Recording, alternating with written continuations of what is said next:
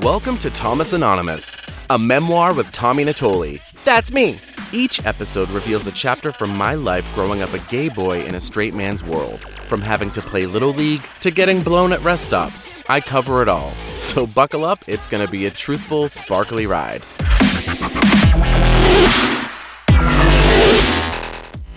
Today I have sweated out for you Chapter 3, Butch Balls.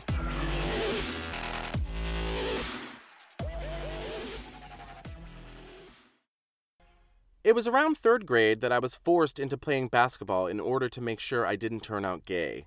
Spoiler alert, it didn't work. The Junior Basketball Association, or JBA, was what you could find happening at every school gym on the weekends in my shitty hometown of Wareham, Mass. Or as the locals call it, Wareham. The teams were named after ones from the NBA, and everyone got cheap colored t-shirts with a number on the front and a name on the back.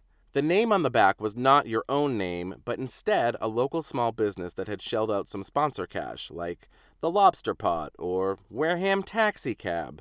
The lettering on these shirts felt like someone just ironed some duct tape on a t-shirt and called it a day.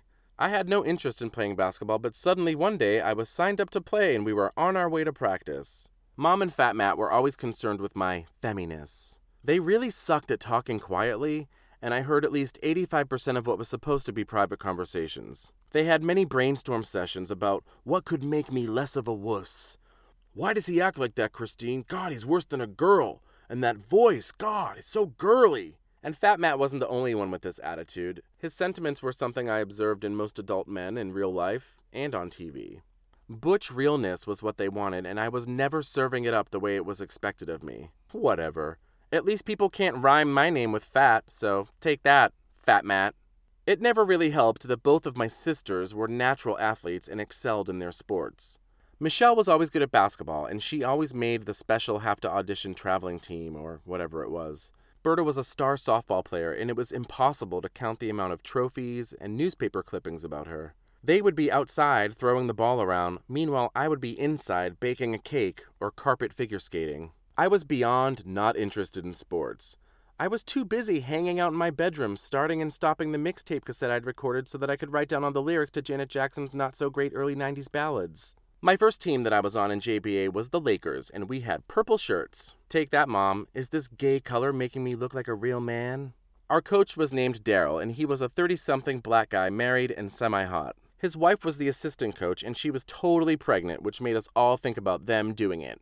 At that age, I was still putting all the sex puzzle pieces together, and I still had many missing pieces. I knew that babies were made when a man and a woman kissed, embraced passionately, and then the scene fades to black. All the details were totally unknown to me. I used to just imagine my coach and his wife making out on their couch furiously, or something really X-rated like them lying on top of each other fully clothed and humping. Third graders really are idiots. My time in basketball, I learned all about running drills and ways to bounce the ball, pass the ball, blah, blah, blah, butch the ball, blah. I didn't mind having to watch basketball on TV, but I sure as fuck hated being a participant. Boys take games and sports personally. Way too personally. Deeply personal. Their egos are in the driver's seat, and they need to get the most points and be the winners no matter what the sport. I really hated that aspect of that environment of boys and rah, us. The energy of a group of guys trying to win something is painful to be around /see/have to deal with in any way. I was never as emotionally invested as they were. In fact, I could really give a shit less what happened. If I didn't catch the ball or if I passed it to the wrong person, they would lose their shit. Like as if I just sold their mom into a prostitution ring. Relax, you guys. This is just a stupid game all our parents paid money for us to be in. So shut up and take your duct tape iron shirt home. Boys acting like morons is something that only gets worse and more intense as you grow up. So buckle up, young gay kids. Basketball practice would give me so much anxiety, it ate away at me the entire ride there. The torture of practice was that they used the old school shirts versus skins, and the team would split up into two groups to play a game. One team would have shirts on, the other team would be topless.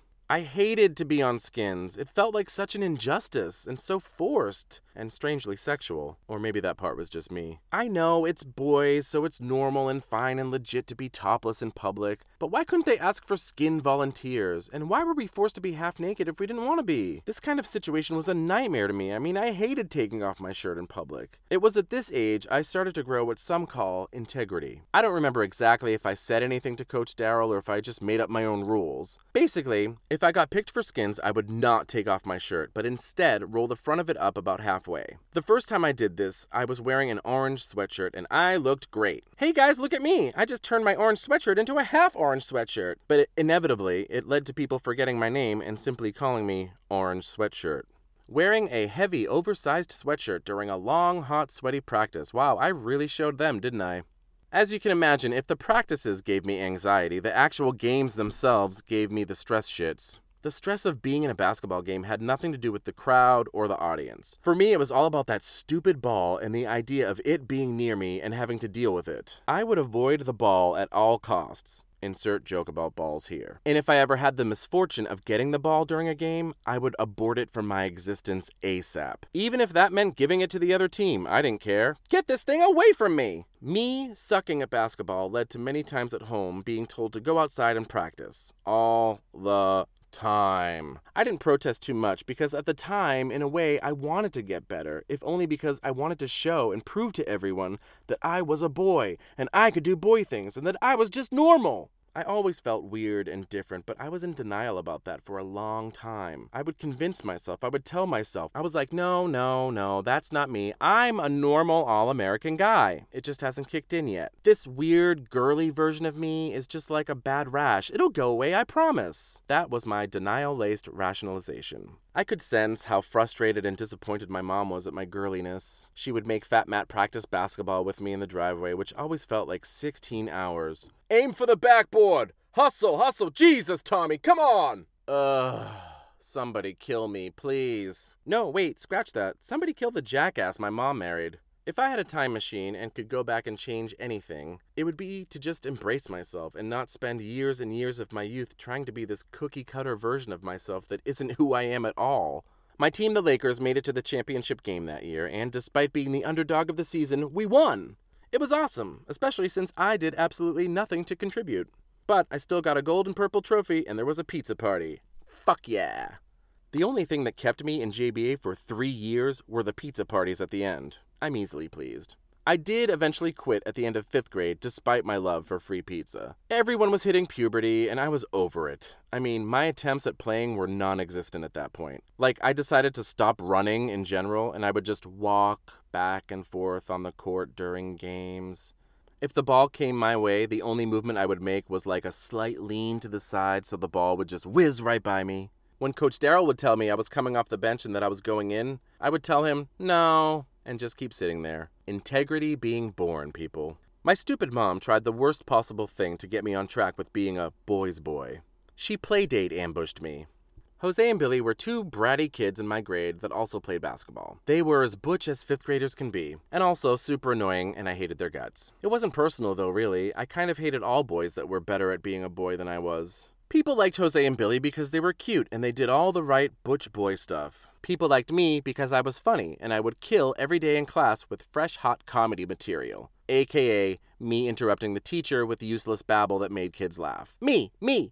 I hated that I had to work hard to be accepted via laughter and they got to just waltz in a room and be adored. Somehow my mom arranged an afternoon for Jose and Billy to come over to our house and help me with my b-ball skills. What? I was ambushed because I was told that day, last minute, they're coming over right now. Are you kidding me? Not to mention, fuck you, Mom. I don't care about basketball. Jesus H. Christ, get over it already. It was pure, raw embarrassment to have Jose, Billy, and all their amazing basketball skills in my driveway with me. You could tell they thought the whole premise of having to be there was funny. Isn't it funny how we have to teach this gay boy how to dribble? They were cute, and I knew they were cute, and that probably definitely contributed to the whole hating them thing. They were the hot all-American boy that I wanted to be. And even back then, as hormones were just starting to pump, I knew I wanted to fuck the shit out of them. They were cocky, arrogant, and along with hating them, I was halfway in love with them. You could tell my mother had somehow begged or bribed them to be there. They clearly didn't want to be there. They were rolling their eyes, repeating inside jokes to each other. I don't blame them. Hell, I didn't want to be there either. The worst part was the surprise element, because I didn't have a week to plan and make my bedroom look cool. It was an after-school surprise, so my bedroom with my baby blanket, Kermit poster, and my Free Willy soundtrack left me totally exposed. #embarrassed. On the bright side, though, several times that afternoon, Jose had his ass pushed up against my crotch, showing me how to keep somebody away from the ball. Yeah, okay, I never get the ball during a game. Where the hell have you guys been? Whatever, Jose. Just keep backing that ass up. Boys are so dumb. You did it! Yay! Make sure to follow me on Instagram at @TommyNatoli. And you can also follow the show on Instagram at ThomasAnonymousPod. Leave us a review on iTunes or just take a screenshot of some nice words you wrote and put it on the socials. What do I care? Express yourself. Thanks for listening. Okay, bye!